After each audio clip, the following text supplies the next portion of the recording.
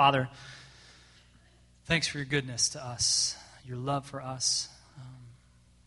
Thanks that you call us to yourself.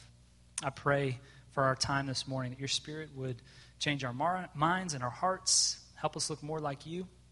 We need you and we trust you. We pray this in your Son's name. Amen. So if you're new to us, we have been traveling through the book of Acts, which is right after the Gospels, since January 1. So we're almost through 2017, and we've just finished Acts, and we just started a new series last week on Proverbs. And we're going to take the next 5 weeks, including last week would be 6 weeks, and study what is the book of Proverbs really all about. And it's entitled Wisdom in Dizzying Times. Wisdom in Dizzying Times. And Sean, our lead pastor, broke down what really wisdom was. Because if you look at the book of Proverbs, really the first 9 chapters talk specifically about wisdom. And they give wisdom a personification. They say she is guiding and has set a table and is calling out to you. And we talked about how you can't really know wisdom apart from a relationship with Jesus. Like that is really the cornerstone of understanding wisdom, because God is wrapped up in wisdom. That this wisdom of God is actually an attribute of him, and it's actually obtainable through a relationship with Jesus. And even at the very beginning of the story of Genesis chapter 1 and 2, God even uses wisdom to create all things. He creates the trees and the mountains and the grass and the sea, and then he creates humans. And most of you know the story that in Genesis chapter 3, only 3 chapters into the story, man and woman actually disobey God. They get tricked into believing that their way is better than God's way. And there's massive consequences. But we even see wisdom show up in Genesis chapter 3, verse 6. You don't have to turn there. But when Eve is getting tempted with the fruit, as she's looking at it, she describes it in 3 ways. She says that the fruit was good for food. I should eat it. It's a delight to the eyes. And then the third way she describes it, get this, she says, and the tree was a desire to make one wise.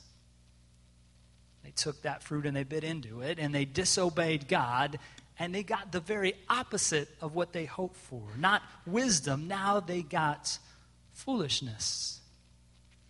Sin enters into the picture, and it's cosmic in its scope. And when we think about dizzying times and wisdom in the midst of dizzying times, the thing that makes me most dizzy, I don't know about you. You know where I'm going with this. Okay. You guys seen this? You done this before, right? The dizzy bat relay? Yeah, no, the Young Life guy. Of course he knows. So, this is the goal of this race, is that you would race in a straight line and you would be the fast one. Normally there's a couple people lined up. They all have bats, and then you start doing this as fast as you can, like this. And you go around, and then as soon as you finish, you drop it and you run what you think is straight, but you end up running like this. And if I did that, if I went around 10 times, definitely I would either crash into the drums or I would definitely land in this orchestra pit, which it has a net.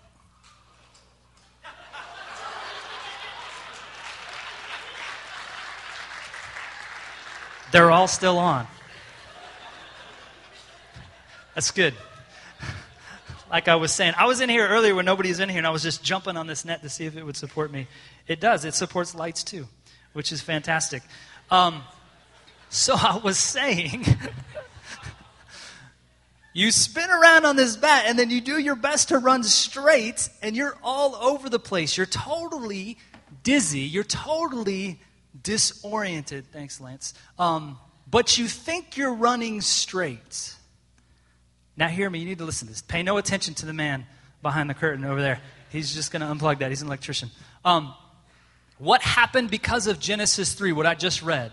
Because of what we call the fall, our fallen condition, we all come out of the womb running sideways.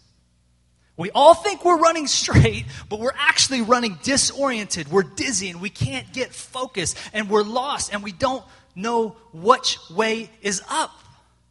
That is the consequences of the fall.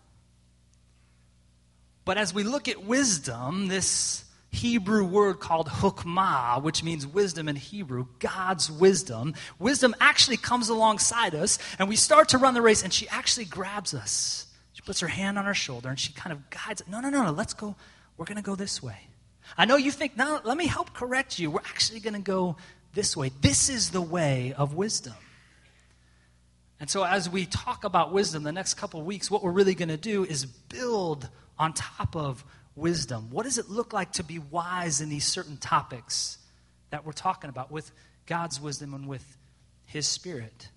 Because you can't get God's wisdom by experience or research or logical deduction. You can't get it by education or experimentation. You can only get it in the context of a relationship with God.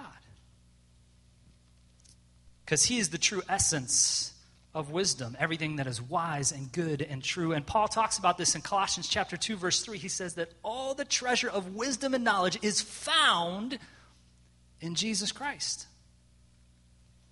And God's wisdom is the foundation that we're going to continue to build on. So what we're talking about today on that foundation is anger. We're talking about anger this morning.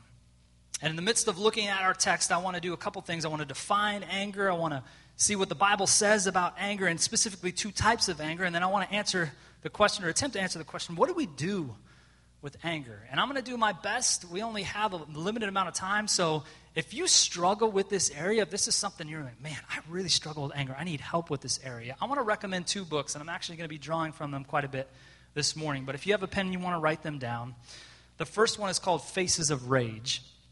The Faces of Rage by David D'Amico. And the second is called The Cry of the Soul by Dan Allender and Tremper Longman. Cry of the Soul. Both of those books are an exhaustive look at anger, emotion. What do you do with it? I'm only going to be able to touch the surface on this stuff. But if you really have a heart and want to know more about this, I would recommend you look at those books.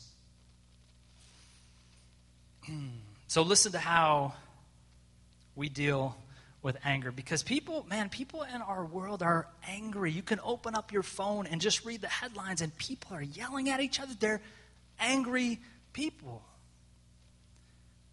And we kind of do this thing where we swing the pendulum from one extreme to another, however you grow up. Maybe anger is okay. You grew up in a house where it was good to feel angry, and you just responded to anger, and you just reacted, and that's the way you did life. And maybe you've seen some consequences before of that. Or maybe you swung all the way to the other pendulum and you said, man, this anger comes inside of me and I'm going to just shove it down. I'm going to push it down and just ignore it and not deal with it. And when you do that, it's kind of like trying to put a beach ball under the water. It just continues to come up. Because I think both of those extremes are actually unhealthy ways to deal with anger. I think there's actually a third way that wisdom is pushing us to of what it looks like to deal with this emotion of anger. Dan Allender, as I already mentioned, look at how he expresses talking about emotions and talking about ignoring anger. He says this: emotions are the language of the soul. They are the cry that gives heart a voice. To understand our deepest passions and convictions, we must learn to listen to the cry of the soul. However, we often turn a deaf ear, even emotional denial, distortion, or disengagement.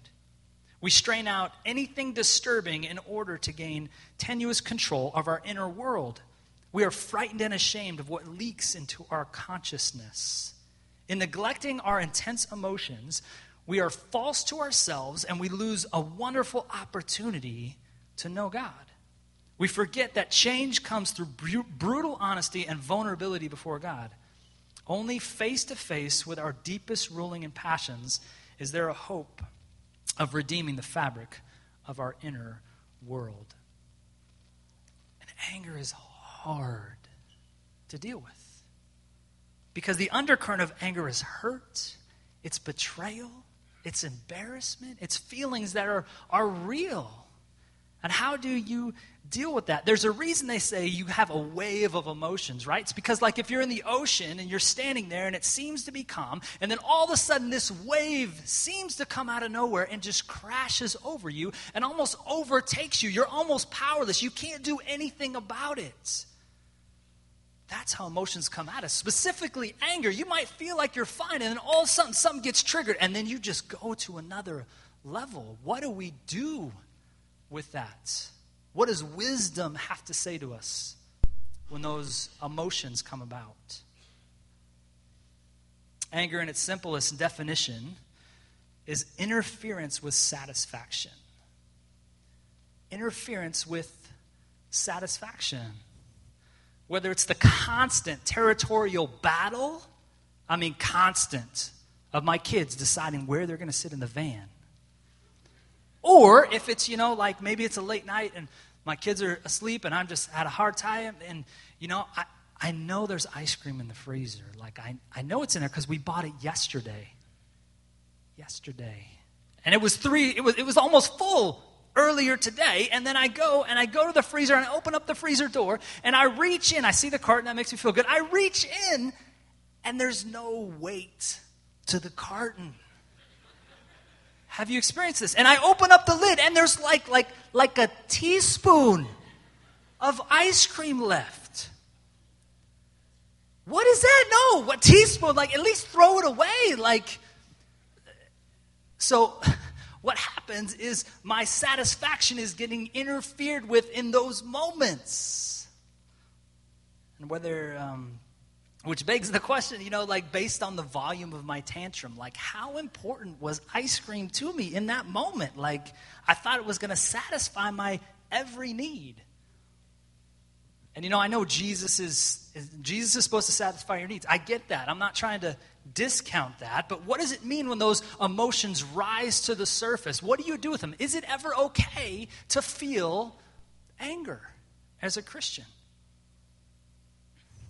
Look at Allender again. He says this: God designed and blessed anger in order to energize our passions to destroy sin. Anger can be lovely and redemptive, but it can also be ugly and vindictive. It depends in the part of the object of the anger, how it's expressed, and why the anger is unleashed. If you were taught to not feel anger for whatever reason, I just don't think that's biblical, as we're going to see. There's things that should cause you to anger. Not ice cream, right? But what about sex trafficking? What about people doing wrong? We're post Genesis 3, right? The world is messed up because of sin. If that stuff doesn't anger you, it should bother you at your core. But then how do you deal with it? And how do you tell the line between the carton of ice cream and then this thing over here that's extreme? When is it okay to feel angry and when is it okay not to feel angry? And just as we looked at two types of wisdom last week, God's wisdom, his attribute, and the wisdom of the world, which they're different, I feel like anger, we can look at unrighteous and righteous anger. It's kind of like identical twins. They look the same on the outside. You think they're the same, but then when you start to get to know the twins individually, they're very different people. And so when we look at anger, I want to do that in pocketing it in these two extremes, unrighteous and righteous anger. And again, if you haven't already opened your Bible, Proverbs 14, which we heard the text, I'm going to read it again for us quickly. And then we're going to look at the back end of the text, and then we'll look at the front end. I love that sound of Bible pages moving. The Bible app needs some type of sound when you do that, because that's the one thing I don't like about it. Okay, Proverbs 14:29. Listen to what this says. Whoever is slow to anger has great understanding, but he who has a hasty temper exalts folly. Folly is just another word for foolishness. And again, we learned last week that actually foolishness is against you're working against God's wisdom when you're being foolish. And so the back end again, he who has a hasty temper exalts folly. And I want to pocket that quick temper in this category of unrighteous anger.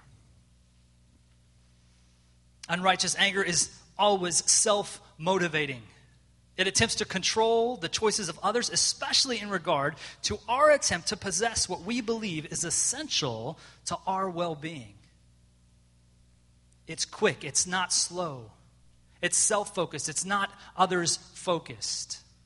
Unrighteous anger is like that. And when I started thinking about what I was going to say, I'm not typically described as an angry person, I don't think. I have friends that I describe that way, that are just quick-tempered. You can't say anything or else they could just go off at any moment. I don't feel like I'm really like that if somebody's describing me. So I started thinking about, like, what's the last time I felt kind of this, like, wave of emotion all of a sudden besides ice cream? And it didn't take me very long to figure it out. Because a couple weeks ago, I played racquetball with a guy named Joe Bates. So some of you are laughing because you know Joe Bates. Joe and Victoria are leaders here in our church. They serve in our children's ministry. They host an RC at their house, or not host, but they run an RC. And Joe plays racquetball. He plays a lot of racquetball. And I don't play racquetball. I played like twice growing up, maybe in high school, where we just got in and kind of messed around and stuff. And so Joe and I have been connecting, and he's like, hey, man, we should go play racquetball. And I know Joe's played like 4 guys in our church at racquetball already, and I know who he's beat. And I'm like, I got to play this dude in racquetball. Like, this has to happen, right? And so even though in my mind I know Joe's probably going to beat me in racquetball, he plays racquetball all the time, I'm driving over, even saying, dude, you're going to kill me in racquetball today when we're texting, and then I'm driving over. But I'm driving over, and in my heart I'm like, oh, I think I can take him. I think I can beat him in racquetball. Like, my hustle, I think I can get him. So I show up.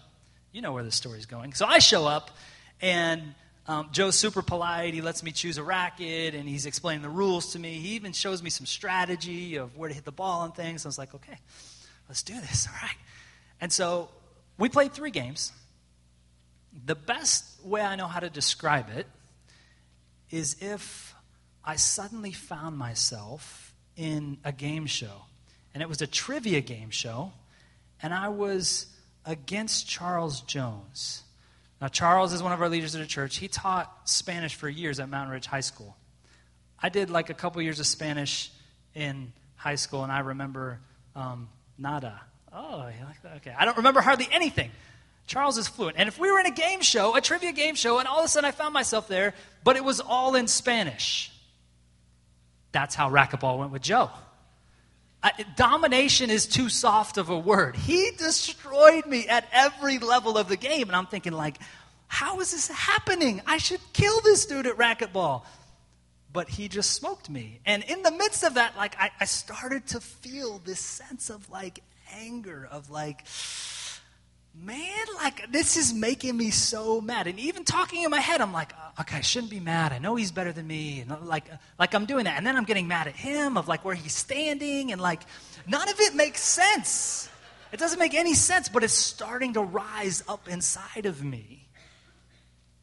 And I love this quote from Tremper Longman. He says, unrighteous anger always harbors the hatred of Cain.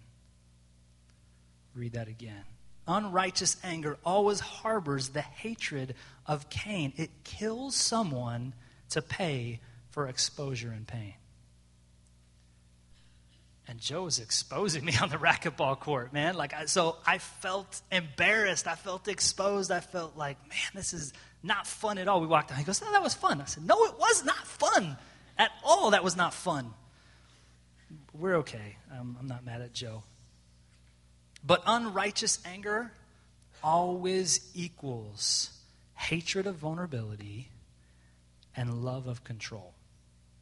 Say that again. Unrighteous anger hates vulnerability and loves control. And that's what was happening to me in that moment. I wanted to take control because things were out of control in my mind. If you hate vulnerability and you love control, you might have an anger issue. My wife and I we have 3 kids. Carson is 14, Logan is 12, and our baby girl is 10, Ryan. And Carson and Logan are in junior high, 8th and 7th grade. And so we are navigating the waters as best we know how of adolescence as parents. Luckily, we have really good kids, so it's not terrible. But about a month ago, the kids had a half day. And my wife was trying to figure out what they're going to do for the half day. And so our daughter was going to go with some friends, and our older son was going to come home. And our middle son was like, hey, they have open gym on Fridays. I've been going to open gym. They're going to open it later. Is it cool if I go to the park across the street with my buddies and just kind of like hang out for a couple hours? And then when they open gym, I'll go to open gym, and you can come pick me up after open gym. My wife was like, okay, so she's trying to give them rope, let them be men, all that kind of stuff, but she's feeling a little unsettled because he doesn't have a phone, It was helpful because we knew who he was going to be with. Some of the kids, we knew who he was going to be with. Some of the kids, we didn't know who he was going to be with, so that made it a little bit more tension. But it's this kid will say something if something goes awry or whatever. And so we felt like, okay, this is somewhat of a safe environment to step out in faith and give him some rope to adulthood. So I come home about halfway through the day, and my wife comes up to me. She's like, I just talked to the other mom. Do you know where the kids went? And I was like, babe, I don't. I thought they were at the park. They went to Barrow's Pizza. And I was like, Barrow's Pizza, around the corner, right near the park? Just not too far? Yes. Can you believe they went to Barrow's? And I was like, I grew up a little different than my wife. I had a little more freedom than my wife. And I was like, did you say they went to the club or to Barrow's Pizza? I didn't say that because at the time, my wife was getting angry. You could see it in her. And fellas, if you're married, there's a time you just don't say anything. You just let it ride out and you're like, okay. So I'm trying to be supportive. I'm like, babe, yeah, I can see how that would be frustrating if he didn't contact you. But she was at threat level red, and she just was and she just stormed out. She goes, I need to clean. And she just left, and she cleaned for an hour, which benefited me. I was appreciative of that. But she was really angry underneath, and so she goes to pick up my son at Open Gym, and she arrives at the appointed time of discussion, and he's not there. But he was just late coming out of Open Gym, and so in that 10 minutes she was waiting, she was heated, and she saw her journal, and she picked it up, and she started reading. And God just met her in this sweet moment of saying, listen. Wisdom just grabbed her shoulder when she was angry and said, listen, you're angry because you can't control your son. And you're scared because you have to release him. It's okay. It's okay. And she had such a sweet moment with the Lord where she could listen to what he was saying in the midst of her anger. And her anger actually drove her to that place, that moment with the Lord, so that when my son got in the car, she could have a good, healthy dialogue with him about, let's talk about what happened today. And so you can very quickly, this is an integrated process, you can move from unrighteous anger, being quick-tempered, to slow down enough to have a righteous sense of anger that's actually good and beneficial and helpful. Let's look again at our text, Proverbs 14:29. Whoever is slow to anger has great understanding, but he who has a hasty temper exalts folly. Let's talk about that first part and pocket it in righteous anger. Whoever is slow to anger has great understanding. The text doesn't say whoever doesn't have anger has understanding. The text doesn't say whoever dismisses their anger has great understanding. No, the text says whoever is slow to anger has great understanding. Allender says this. He says, righteous anger warns, invites, and wounds for the greater work of redemption. It is full of a strength that is neither defensive nor vindictive. And it is permeated by sadness that is rich in desire and hope. Most importantly, righteous anger allows the offense to be seen as an issue between the offender and God. And wisdom is calling us not to ignore anger. Wisdom is not asking us to eliminate this destructive feeling and replace it with this fake positivity. No, wisdom is asking us to follow the string of anger that goes to your heart and saying, what's really going on here? Wisdom is inviting us to say, what's happening with this emotion that's rising inside of you? So if the indicator of our text is saying that the difference between unrighteous and righteous anger is based on speed, what does it look like to be slow to anger? I want to give you 3 suggestions in slowing down when you start to feel the anger rise inside you. The first is to be still. To be still. Psalm 37:7 says this, "Be still before the Lord and wait patiently for him. Fret not yourselves over the one who prospers in his way, over the man who carries out evil devices." So look at what this is saying. Look at this text. Be still before the Lord and wait patiently for him. I know this guy is cutting you off in traffic. I know this gal just took your sale in your work, and you're fretting over it. You're angry over it. Just be still. Just take a second. Breathe. Be still. Be still in the midst of that anger rising to the surface. And this is really hard because when we get angry, a lot of us, it's the fight or flight. We want to fight. We want to raise up out of our seat and fix the problem. And wisdom is telling us, be still. That's the first thing. The second thing is to wait. So to be still, don't move, just be still and then wait. Waiting doesn't deny or pretend. It merely allows space to process what God is doing at a deeper level so you can have that conversation with him.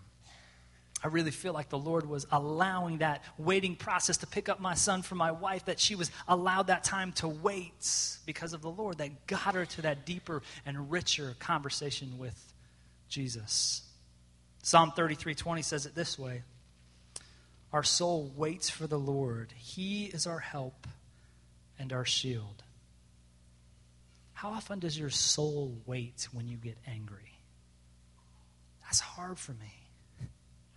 Right? How often do I allow God to be my help and my shield? If there's something that happens and it triggers anger inside of me, I'm the first one to jump up and say, I'm going to fix this. This is a problem. I am here to fix it. And wisdom is saying, no. Let me be your help. Let me be your shield. That's hard for us because we're not in a culture of waiting. We want everything right now, right now, right now. It's catered to us right now. And God's saying, why don't you wait and trust me? So to be still, to wait, and then the third one, when you start to feel these emotions of anger, is to ponder. To ponder. Psalm 4:4 says this, "Be angry and do not sin." It's like Ephesians 4, same phrase. "Be angry and do not sin. Ponder in your own hearts on your beds and be silent." This is what I think the psalmist is trying to teach us in this moment, is that wisdom says, listen, I want you to stop. I want you to think. I want you to reflect. I want you to ponder in your heart. Follow that string of emotion back down to your heart. And I love how they talk about on your beds and be silent. It kind of lets us know, like, listen, you can't ponder when you're in a rush. You can't ponder when you're, okay, I'm going to fix this. This is a problem. Stop. Lay down. Relax. And then when you're in that state, now ponder. Ask the Spirit, what are you doing in me? God, what does this look like? And so to give you some tracks on what does pondering even look like, if you're like, I don't know what that means, let me give you 3 things of what you should ponder in that moment. When you're finally still, you wait on the Lord, and then you have the opportunity to ponder with the Spirit. 3 things. Ponder your desires. Like, what is my ultimate desire? What is making me so upset because it's getting blocked right in front of me? This anger is like, what do I really care about? Follow that string back. What do I desire? And then with that, ponder your sin. Jesus talks about this in Matthew chapter 7. He's talking about there's this dispute and you're judging somebody and you're saying, hey, listen, man, like you got this thing in your eye. And Jesus is like, look, you got a log in your eye. Like you need to take the log out of your own eye before you see the speck in your brother's eye. And when I get angry and I start to sit and I start to ponder and I ask, what am I really desiring? My sin comes up real quick. Because I start to realize, look, I'm angry because I feel embarrassed. I'm angry because I feel like I was slighted. And then the sin is real quick. You go to Galatians 1:10, like I'm fearing the thought of man before I'm fearing God. Like it just exposes my dark heart of why I feel angry. The third thing you should ponder is you need to ponder God. Because sometimes it has nothing to do with your sin. Sometimes somebody does something to you and it makes you angry. And you need to ponder, what is the goodness and richness and truth of God? What does that even look like? To trust God in the midst of the anger, because the person that displayed ultimate righteous anger is Jesus. You see it. He's not quick.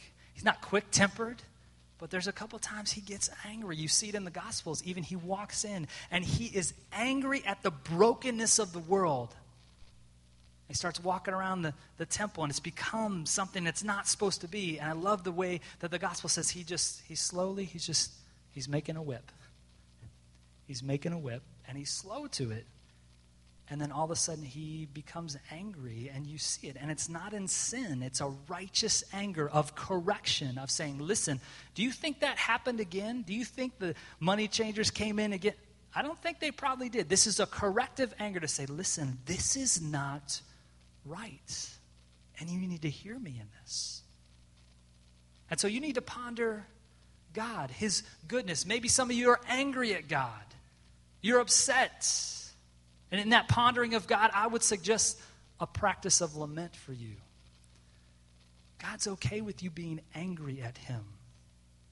Read the Psalms. They're scattered with lament, where they're saying, God, where are you? I feel like I'm alone. I feel like my enemies are on top of me. What am I supposed to do? That's okay. Be honest with God. God has the character to hear your anger. But then at the end of the day, do you just stay mad at God because you want to make your decisions? You have to come back to what Jesus has done, what God has done for you in the midst of that. I love this quote. We're wrapping up here by Dallas Willard. It says this when you're talking about pondering God in the midst of anger. It says, God's kingdom accepts and absorbs our losses and our anger. We begin to put God in charge of our wholeness and integrity, begin to see the fullness beyond loss, begin to experience it daily in life. Thus encouraged, we find the strength to put less and less energy to defending ourselves against loss and against anger. We have access to our reality in the reality of the cross, where manifold loss and anger were cosmic and complete and forever redeemed. God doesn't want you to carry around your unrighteous anger. He doesn't. He unfolded everything on the cross. We're going to have times where we're going to mess up. We're going to be angry. We're going to say things we shouldn't say. You need to come back to the foot of the cross. And this exercise in righteous anger, it takes time. It takes habit. It takes forming. That's why we sing what we sing. That's why we do what we do. That's why we're in community, to hear each other go, man, you seem really upset about that. Let's talk through that. And we need to point each other back to Jesus. Let's pray. Father, thanks for your goodness. Even your anger being goodness in the sense of correctiveness. Thanks that you poured out your anger and your wrath on your Son on the cross so that it wasn't poured out on us, that we can have a relationship with you. We love you and trust you. We need your Spirit to guide us, to empower us in this issue. We want to hear from wisdom to correct us, to help us live well in the midst of our emotional anger. We love and trust you. We pray this in Jesus' name.